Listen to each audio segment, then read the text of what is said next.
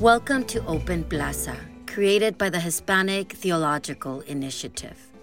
In this episode, Dr. Mary Hess and Reverend Dr. Elizabeth Conde Frazier discuss her book, Atando Cabos, Latinx Contributions to Theological Education. This episode of Open Plaza Talks is part of the Theological Education Between the Times series, an initiative out of Candler School of Theology at Emory University. For more information about today's episode, visit htiopenplaza.org. Welcome to HTI Open Plaza Podcast. My name is Mary Hess. I'm on the faculty of Luther Seminary in St. Paul, Minnesota, where I'm the professor of educational leadership there. And I'm here today with Elizabeth Conde Frazier, who is the director of this Association for Hispanic Theological Education. And today we're going to talk about her recent book, Atando Cabos. Maybe I pronounced it wrong. Say it for me. You got it right. Okay. Atando Cabos.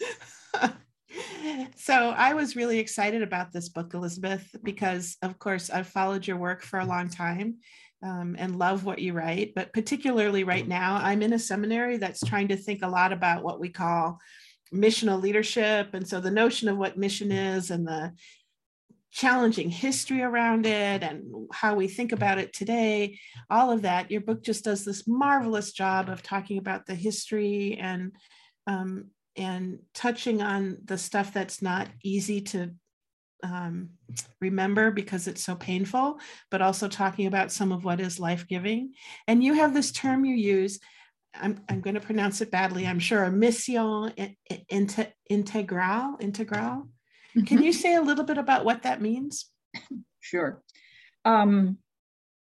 Let's just say, first of all, everyone should know that the book is written in both English and Spanish. You could get either one of those two versions. So even though the title sounds like it's Spanish, but it's in English.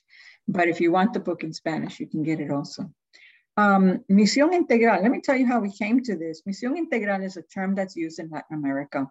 It comes from the history of the mainline denominations in Latin America as they are in conversation with Catholics and liberation theology. And they were challenged around how it is that evangelical churches do or don't do mission, right? But Misión Integral was a group of pastors, theologians, who were really committed and came from different countries, and they would meet in a systematic way to do theology together. And to really think about and talk about what is mission, both theoretically, theologically, but also mission that really can land on the ground, right? Mm-hmm. And so René Padilla was a part of those conversations. Pedro Savage was a part of that. Just different theologians. And as they did this work, then Misión Integral begins to evolve and they begin to write about it and so forth, and to do theological education out of it. So for me, Orlando Costas was a mentor, and he was a part of these conversations also. And for him, it was important that those of us in North America, that we do theology in conversation with those in Latin America and the Caribbean. So he was trying to make that conversation take place. But for me, this really became important because I really got distressed every time that I saw pastors who were listening to information that did not come from our context and using it for their idea of ministry or mission, for how it was that they would use these foreign theologies, if I might, as filters, lenses through which they were looking at their current work. And it really didn't work. And it was actually hurting their ministry and their worldview that would then continue to inform their ministry. And young people in the churches, however, were moving in their community and moving the work of the church very differently. And they wanted a theological, biblical place for discussing it. And they were saying, why is it that my pastor doesn't understand X, Y, and Z? And I would say to them, there's a history. Mm. And so that's why I start with the history of why is it that we haven't done theology this way, right? And then I talk about what is Misión Integral. So Misión Integral then, these are missionaries that came to us, that because they were coming from England, from the United States, they were not allowed by Latin American governments to take political action or take particular stances, etc. And they taught us to pray rather than march. Let's just put it that way. And the theology then never reflected those areas into which they were not allowed to go. What that does for us today is that it diminishes the understanding of, I'm going to use the words that we would use in our churches, of salvation, right? And therefore, salvation informs how you see the mission of the church. And you see it as the saving of souls.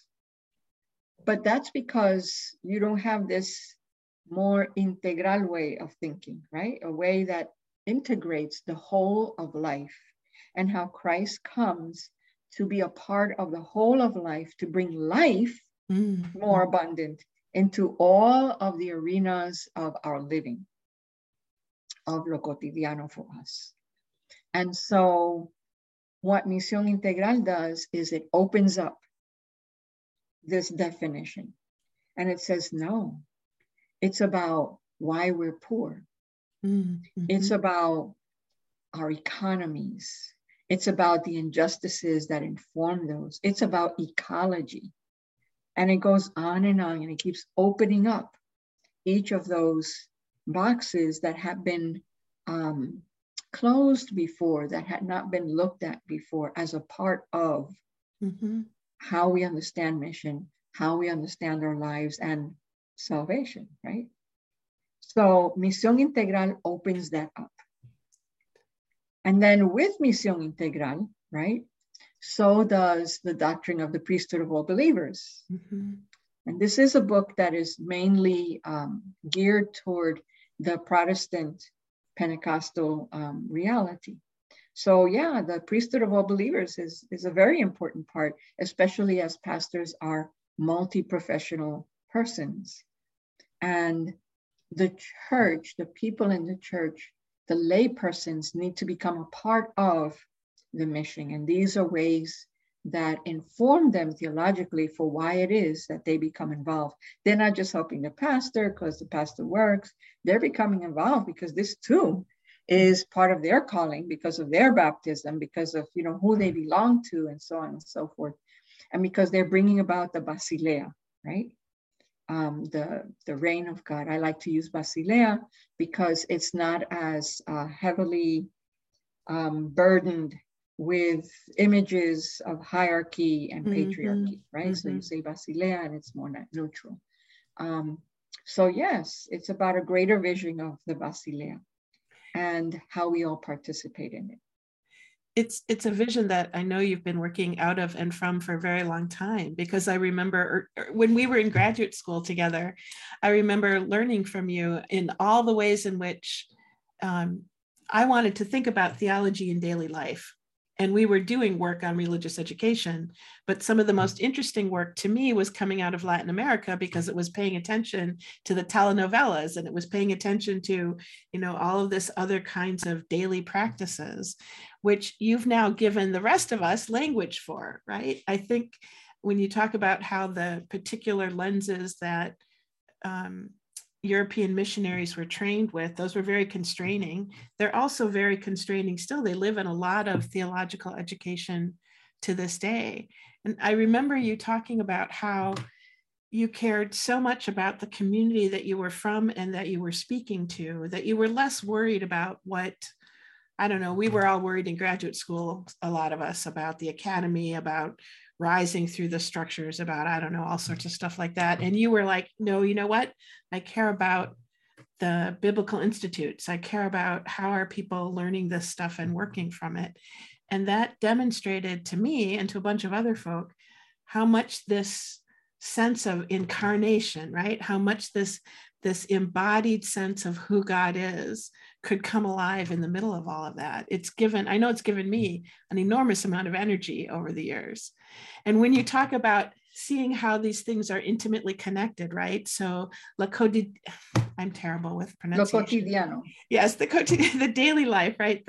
The basic ways in which all of these different pieces are intertwined and interconnected, and that we need to be thinking about the public square, so to speak. We need to be thinking about what public theology is, not just as saving souls, because souls have bodies.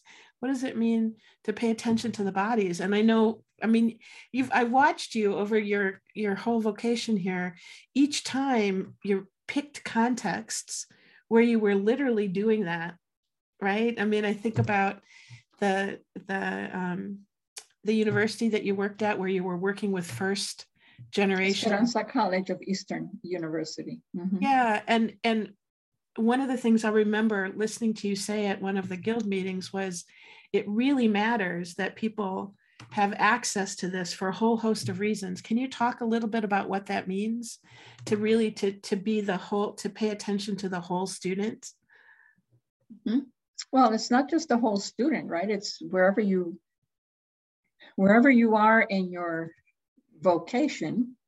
That could be a traditional ministerial vocation or otherwise, wherever you are in your sense of vocation, you're there as an agent of the Basilea, if I might. And you do care about access for persons. You know, as a pastor, I dealt too many times with helping people to find the right doctor, the place where they were going to be served and understood, helping people to find medicine, especially, you know, when the HIV AIDS pandemic, right, took place. Our community didn't have access to medicine that other communities did have access to. And so it's always been about that, helping people to be able to start their own businesses, to have access to citizenship, right? All of those are issues of access, because every time that you close a door, you're hoarding resources for a particular community, and you're leaving out others. And that means that you can then place those that you're leaving out in a position of, where you can take advantage of them, of exploitation, right? And they're not able to become into the fullness of who God created them to be, which for me, that coming into the fullness of who we were created to be is very much a part of the Basilea, right? And education is one of the main tools for making that happen. Educare, to bring people out, to lead them into that fullness. So when I worked at Esperanza, that's what that program was about. We worked with people who were working, whose working schedules weren't like everybody else. They could change around what your shift was going to be. Well, how do you do education if, you know, this month you're working at night and next month you're working at day? How do you do that? Well, you do it so that you have the same class being offered in the day and in the night.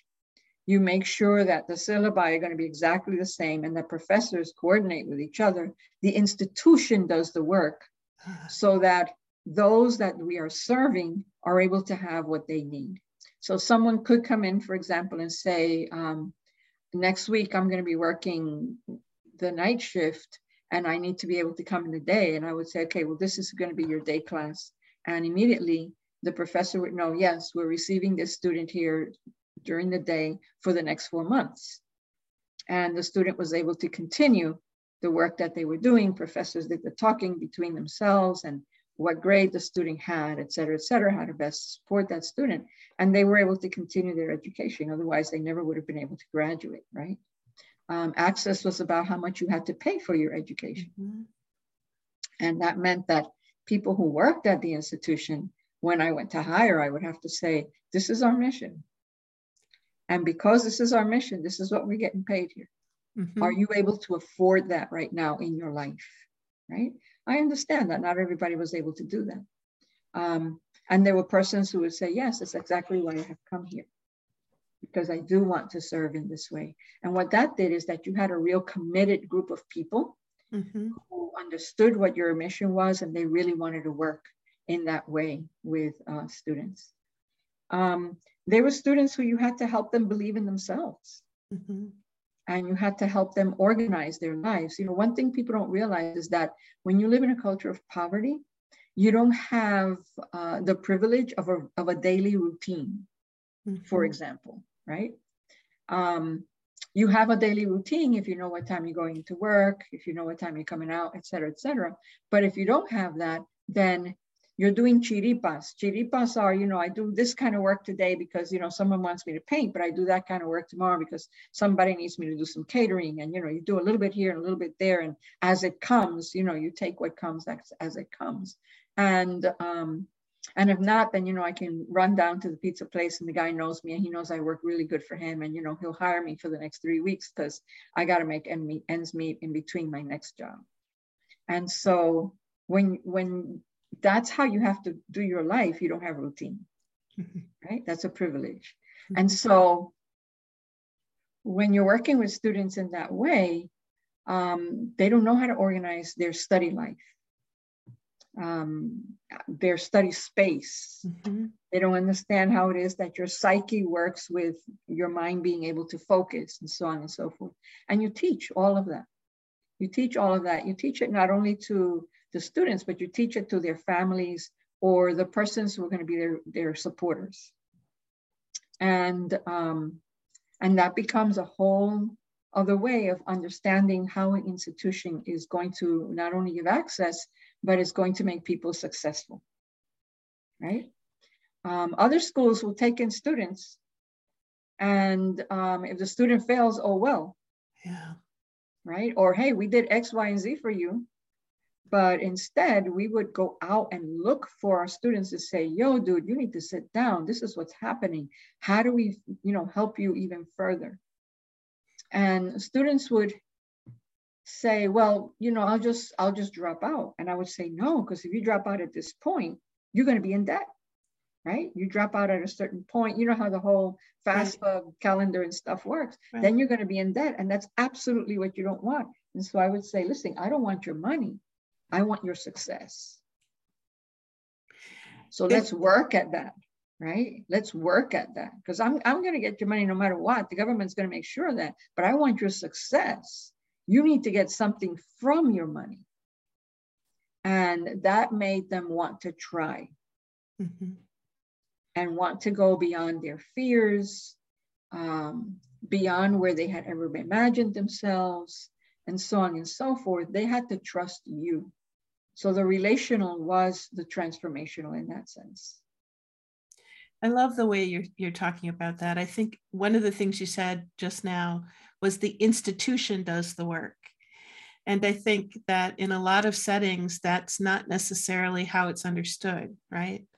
Instead, you have to somehow conform to what the institution does rather than the institution doing that work to help you succeed. It seems to me that that's a really crucial flip in theological education, that the whole way in which we think of theological education should be part of that shift. I mean, you use the term basileia. I like to use the term kingdom instead of kingdom as a way of trying to think about what does it mean to be part of the reign, right? What does it mean to be in this, in the oneness that is unity but not uniformity, right? The oneness that we are all interconnected and interdependent. And there's an awful lot about the world right now that doesn't teach us that, right? It teaches us the opposite of that. And yet there's this core, the individualism and the self-interest, right? Yeah, and there's this and institutions are usually about self-interest. So how do we shift that? I mean, I think you have consistently throughout the whole time I've known you worked on this other way of thinking about it, and I've watched you do it within institutions, right? But that's really hard work. So what can you tell us about how to do that, especially for some of us who find ourselves still in institutions that are functioning this other way? What are some Like, what are the practical things to do? What should we be doing? We need to know what are the resources that we have for doing it. Mm-hmm. And that's about finding people who have a heart for it. People may not always have all of the resources. I may not find a donor who's going to give me $10 million, but I'll find someone who maybe can give me $150,000. But that's where their heart is at. Mm-hmm. And then you have to realize that the kingdom is about, the Basilea is about sustainability. And sustainability is not about the glamorous, the huge, et cetera, right?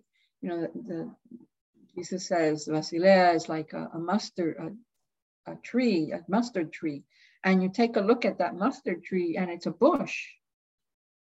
Mm-hmm. And maybe it gives a little bit of shadow to a few, and one or two bird nests can hang around in it. Well, it's not this big, glamorous, huge piece that theologies of prosperity are going to speak about. It's something that's sustainable. It's something that's going to give you what that community needs. Mm-hmm. So you're going to spend time on quality. You're going to spend time on creating, bringing all your creativity as a scholar, as administrators, into what is sustainable, and into finding people who want to work from that space of commitment. Mm-hmm. And you'd be surprised how many people are looking for such a space. And then you have to realize that it means sacrifices, that there's a cost to it. You're not going to be making $90,000. You're not going to be living in XYZ, communities because you can make $90,000. It's going to be really different. And you have to understand that that's part of the cost of sustainability. Mm-hmm. It means that more of us have a little less, but more of us can have what's needed. Mm-hmm. More of us can have enough, right? We can love enough. It's about that enough.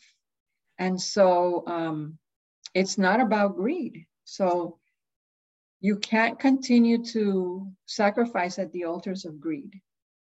That's part of what it means. One of the things that's so interesting to me about watching what's happened in theological education in the last 2 decades in particular is the shift that's happening where more and more women, more and more Black and Indigenous and other people of color are becoming part of the academy, so to speak, right?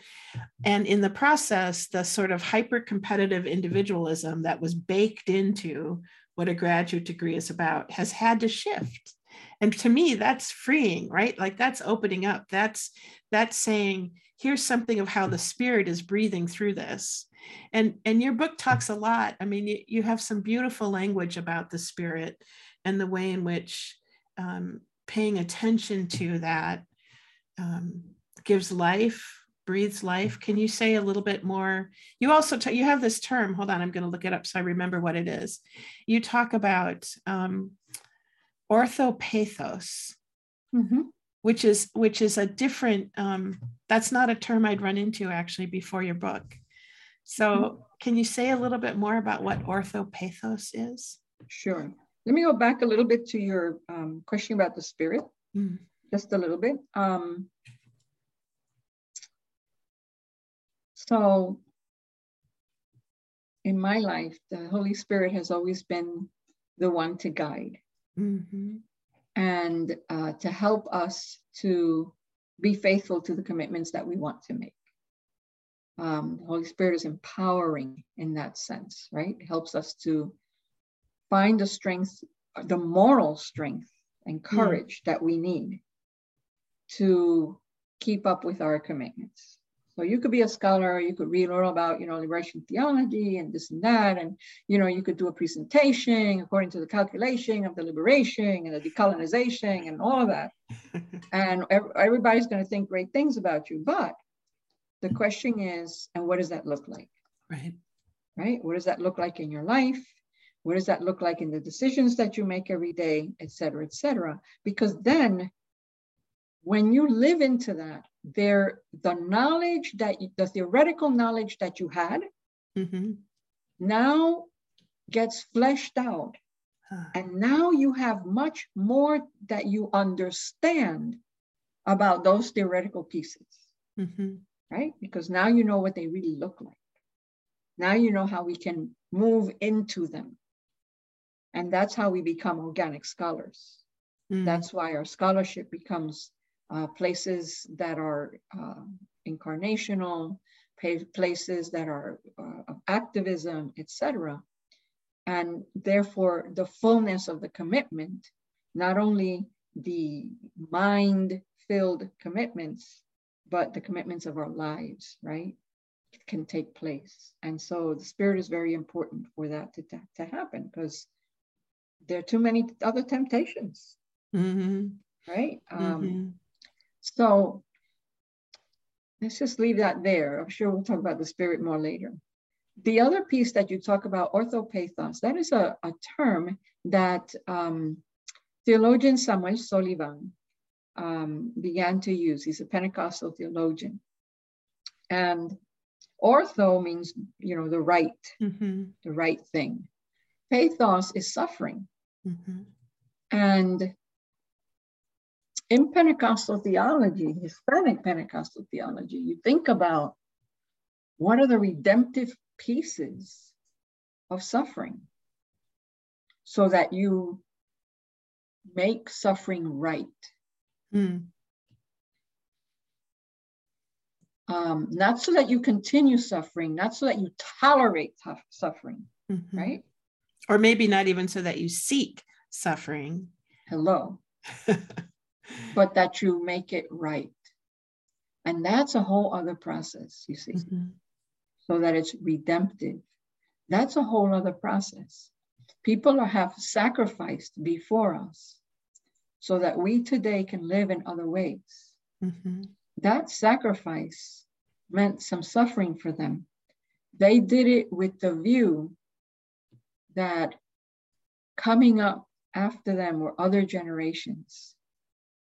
And they invested in those other generations knowingly. And therefore, they turned around and they accepted that for right there and then, they didn't have all the means to turn that suffering around for themselves, but that they were going to work in that time and space to turn it around for others coming behind them. Can I just underline that for a moment, or emphasize it or highlight it? Because I think it's such a profoundly important insight, Elizabeth. And I think it's still not dominant, right? Like that's like the notion that you are part of a stream of time and that your work now, I think about this a lot with teaching, right? Like I feel like I plant seeds. I have no idea how they're going to bloom, right? So it's visible to me in education, but I think in a whole lot of other ways, we're living in a world right now that desperately needs people to think in 7 generations, right? Not to think just about their own immediate space. And I don't, this, I'm a Roman Catholic, Hispanic Pentecostal theology has not been my heart space. And yet there's so much there that I think offers insight and comfort and resilience, right? So when you're talking about how can suffering be redemptive, there's something about that is, as you just pointed out, it's not about seeking it. It's not about. It's a strategy. Yeah. So say some more about that. Say about it. Talk about it as a strategy. It's a strategy. So the earliest Latinx scholars were the first to be working in their institutions. Probably didn't have mentors. Didn't have an HTI, an HSP, and an ET. They just found their way, found themselves in those institutions. And they knew that the doors had opened for them, and they had to make sure that those doors stayed open for those coming behind them. They had to be strategic. about what fights they would have, what fights they couldn't have. Mm-hmm. They had to find a way to create champions for the cause that they brought, to find allies. Otherwise, and I'm not going to name names because these were personal conversations that I had with some of these scholars, and some of them are still with us and some aren't. And I don't have their permission right now to just, name them, right? And I respect people's personal spaces. But in personal spaces, some scholars on a difficult day would say, the day that I'm not here, everything that I have fought for, all the stress that I've been through, and some of them have, stress makes you ill. Mm-hmm. And as Latinx people, we're very aware of how it is that our bodies are connected to our work and to the stresses and to, what's going on in our lives. And so they were able to say all this stress and the reason that I'm sick in X and Y way, because of the stress, it'll be for nothing. Mm. Because the day that I leave here, this institution will just turn around and shut down everything I've done. And they'll go back to their good old ways again, right? On a bad day. Mm-hmm. But they had still, like you said, it is seeds that you plant. And they had indeed been strategic in terms of, and voice is important. They had lifted their voices in particular arenas where even if people weren't doing it right away, because institutions move very, very slowly, right? Mm-hmm. Very incrementally. Yeah, glacially. Oh, yes. That's what a great metaphor, glacially. Institutions move that way, and you never think that they have made a move, but people are listening. Mm-hmm. And they may not be the people who in that moment have the power. But they are the people who in their own way are going to continue to echo mm-hmm. what your voice has lifted up mm-hmm. with great passion. And they're going to continue to move that forward in the spaces where they have influence. And influence is important. Coming into the consciousness of your full influence is important because it is a place of hope. I have influence in more ways than I know. And that gives me a hope. It's interesting, we're both talking about seeds, and that's so important. And John 15 speaks about abiding. Mm-hmm. And we are called to bear fruit, which is different than having success. Mm-hmm. Mm-hmm. So you can even have someone who's working at an institution and after a while feels like, I'm just banging my head against this wall. I need to find another place where I can thrive and where I could see something happening, an institution that's more open. And you can leave that space, but your seeds were planted there, you see? And when you leave, you think you've not been successful. You leave thinking, oh, what a failure I was. But you left seeds there, honey. And seeds are eternal. Yeah. Because they continue to blossom. They continue to bring forth what they are about. And they continue to be and to bear that fruit. There's of course wonderful biblical stuff associated with this. And I'm thinking about the sower who sows the seeds, and some falls on, good ground, and some grows up in weeds and all the rest of that. And to me, it seems like one of the challenges in that strategic visioning you're talking about is who's the community around you that helps you discern that. Like I think about times when I have been tempted to leave my current institution, like all I'm doing is enabling some bad stuff. And yet I have people in the community around me who have said to me each time I've wondered, just because you could leave doesn't mean you should leave.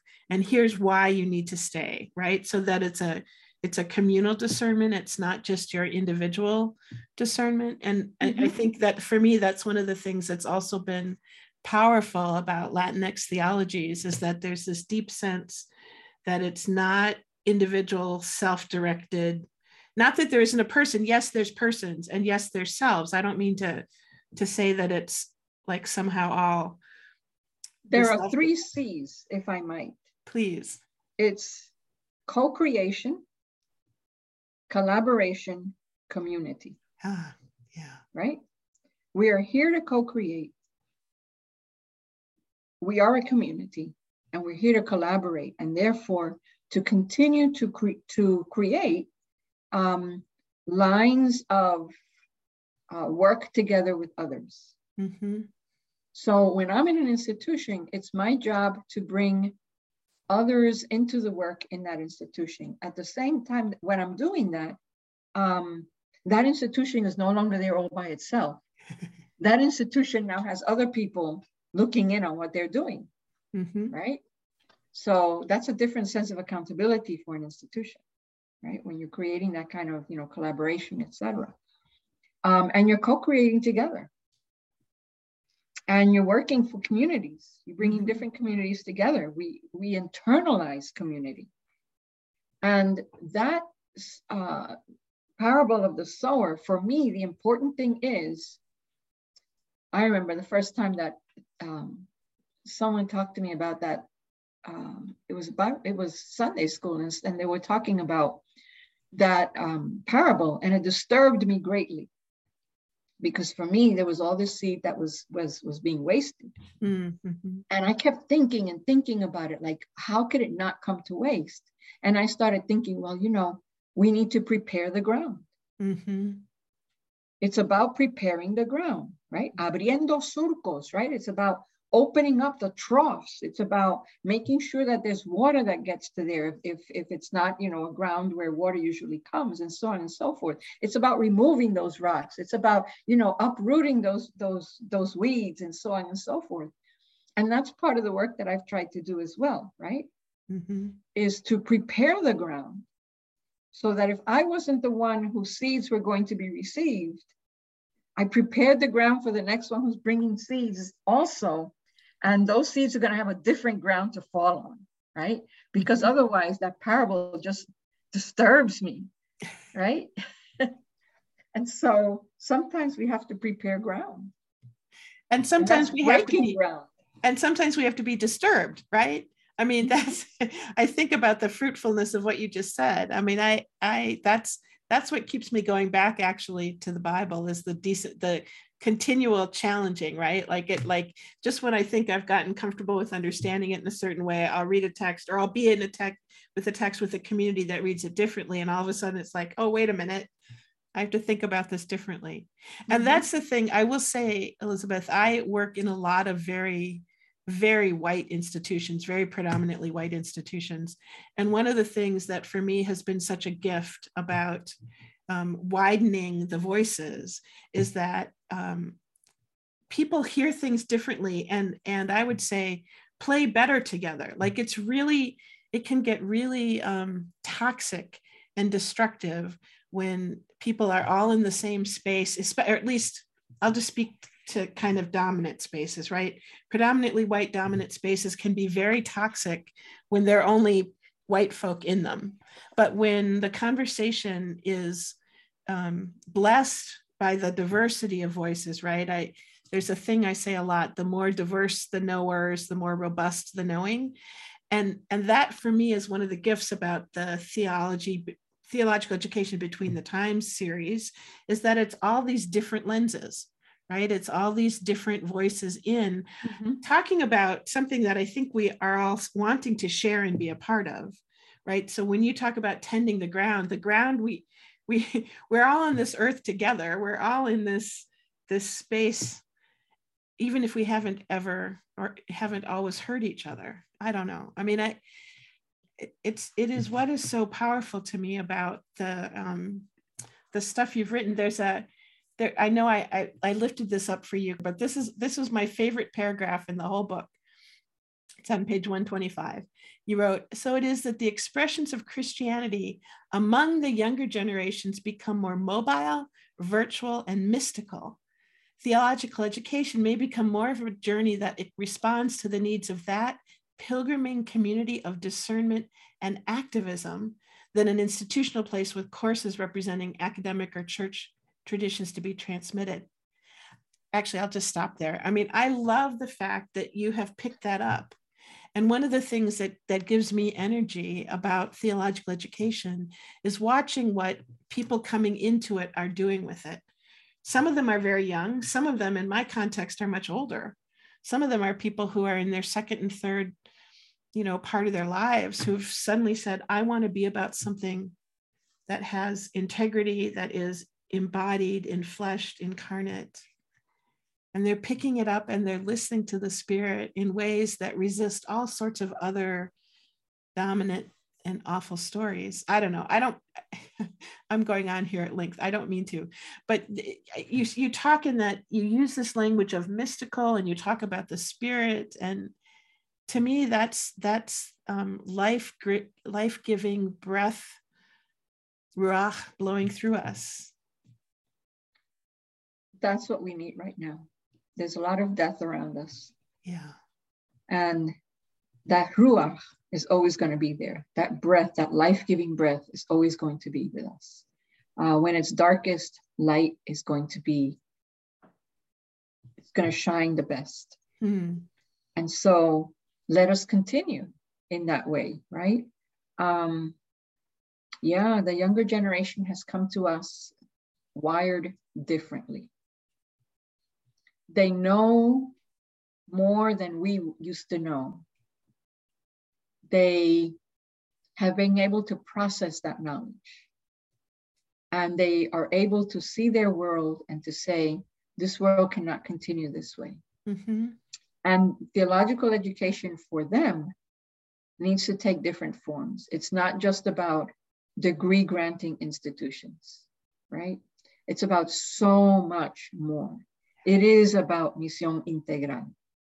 It is about mixing with others and finding out together where we need to do co-creation, where we need the collaborations. It's interdisciplinary, which is a really important piece. And we can't do it unless we collaborate. You can't do it alone where you are. I can't do it alone where I am. But together, we can imagine so much more and we can carry out so much more. Amen. And so that's where I feel the Spirit really moving theological education, right? And it is about knowing, we can't always see the full picture. Institutions tend to look at smaller pictures because it is about maintaining their self-interest. So finding ways to look at a bigger picture, it's even beyond social media, because social media has become so much about self-interest, right? Yeah, and so much of it has become pretty toxic, actually. And so where do we go for that bigger picture?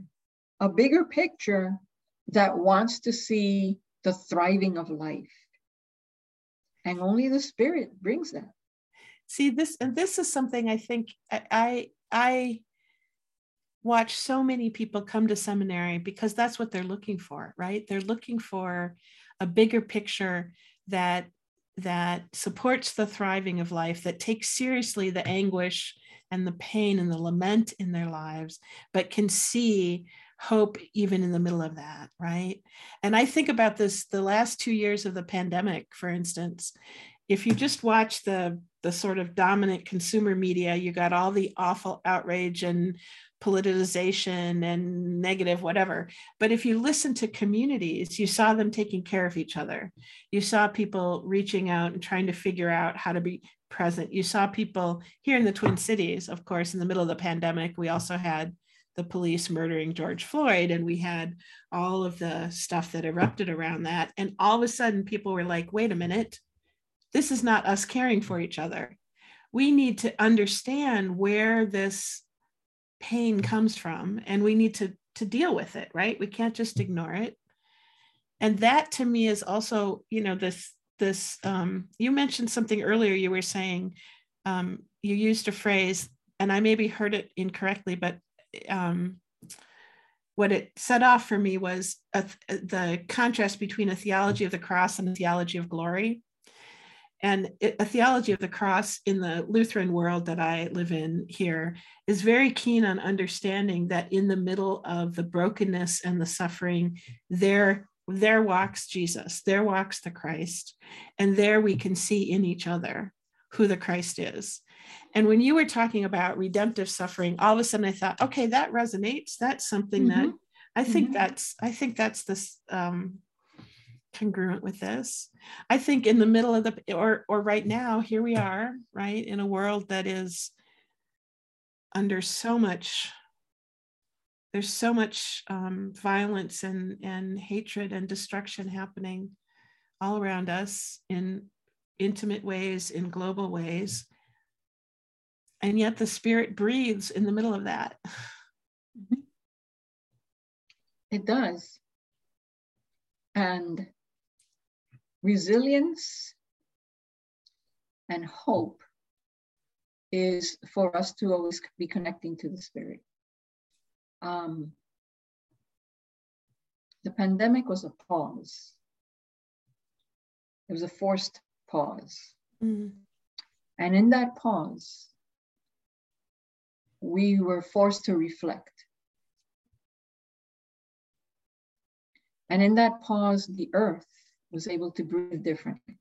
The earth herself was able to breathe differently and to regenerate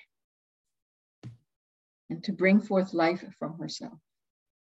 And in that pause, people were able to sort of rethink their lives, reposition, think beyond themselves to others. People whose businesses were not thriving, they were closed. They started giving to the community. They weren't just thinking about their loss. They were thinking about giving. They were thinking about their vocation. We're good at, cooking food, so let's cook for the community. So in that pause, we got away from our busyness.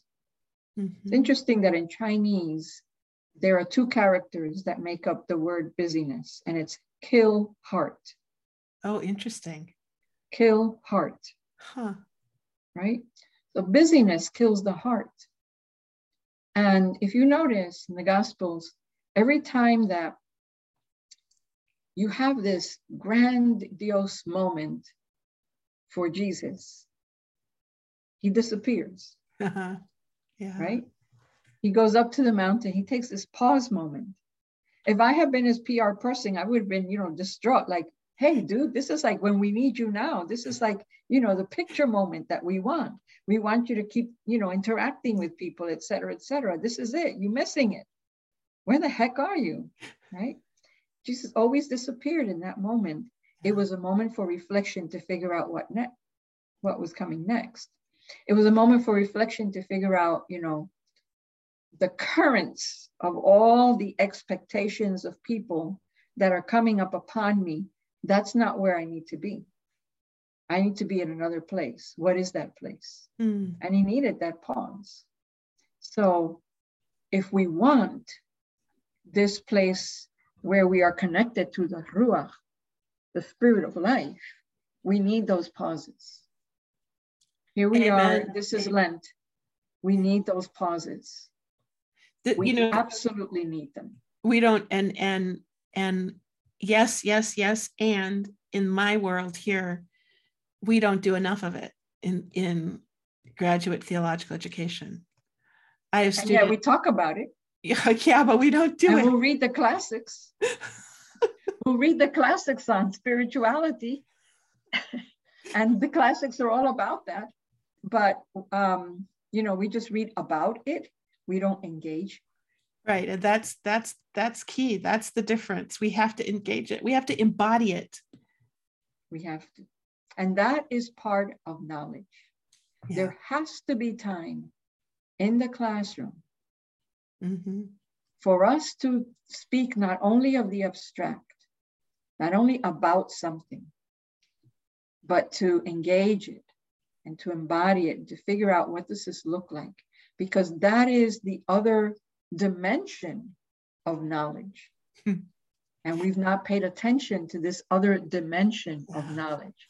We cannot know fully these pieces until we engage all of the dimensions of the knowledge of those pieces.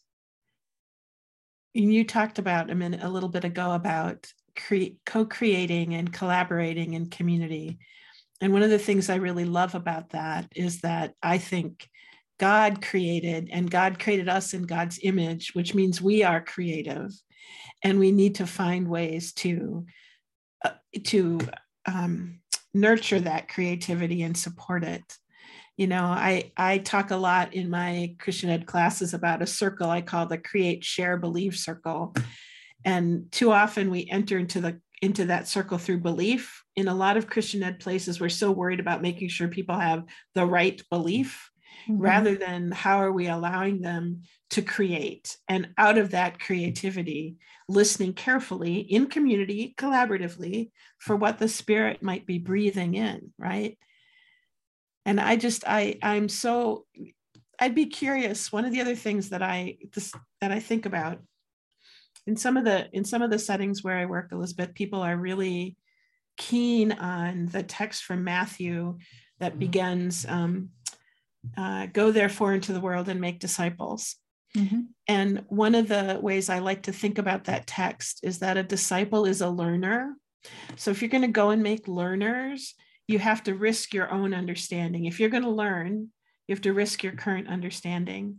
And I love that. Like, I love the notion of us spreading out, you know, throughout all of creation and listening to all of creation, listening to each other. But I don't think that that's been how that text has been heard. And I think this is part of what I really liked about your book too, is that I think sometimes that text was used as an excuse by missionaries to say, here's what it is, I'm going to give it to you, and you have to take it this way, rather than, here, I'm with you, walking with you, listening. What can you tell me about what you're hearing? And perhaps this will be a good place for us to sort of come to a close in the conversation. There's a dimension of power that we haven't talked about. Yes. And so reading the text the way that you suggest and speaking about co-creation, right, reminds us that if we read it in the way that it was given, and you have to receive that given, it's about power over. I have the knowledge, I'm giving it to you, you have to take it this way. I continue to have power over. And that's how institutions see themselves, right? But if we're talking about co-creation, we're talking about power with and power from within. You're talking, you spoke about our being creators and coming in touch with who we are as creators. So as creators, when we are in the process of creating from the places of the depths of our own gifts, then we're doing power from within. And that process itself helps us to continue to discover who we are. Who is the creator? What more did the creator place in me? And how do I continue to know what that is? And that's power from within. But when I join that to community, then it's power with. Yes. Right? And especially in the way that you just said. And young people are looking for that type of knowledge. It's a knowledge that your generation saw it a particular way. But when I sit with them, they say, we don't want the prescribed places. We want to be able to look at these questions anew, to look at this in the midst of our own context, and to ask these questions and others. And we want to know that we can seek not just answers, but the mystery of God. Mm-hmm. Mm-hmm. And the mystery of God in who we are to one another. Mm-hmm. And so that is the mystical piece. Okay? We're looking for that mystery together. Mm-hmm. And the answers that we had before, there may be dimensions of that remain, but they're being opened up. And there may be things that we say, wow, that this wasn't it. And we have to let it go. And we have to see, what is it? Mm-hmm. What do we understand in this time and place Mm-hmm. that it is? And that's what young people are seeking. And that's where theological education needs to be able to go. Amen. I think you're right. I think we just ended. I think that's a beautiful note on which to close. Thank you for the dialogue, Mary. I really appreciate it. And I really appreciate you. Thank you for joining us. It's been great to talk to you about Atando Cabos, and I look forward to more conversations in the future.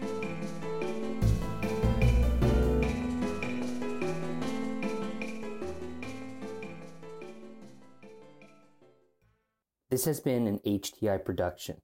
For more information, visit us at htiopenplaza.org. The Hispanic Theological Initiative provides Open Plaza as a public service. The views expressed by the guests are their own. Their appearance on this program or any reference to a specific product or entity they represent does not constitute an endorsement or recommendation by HTI.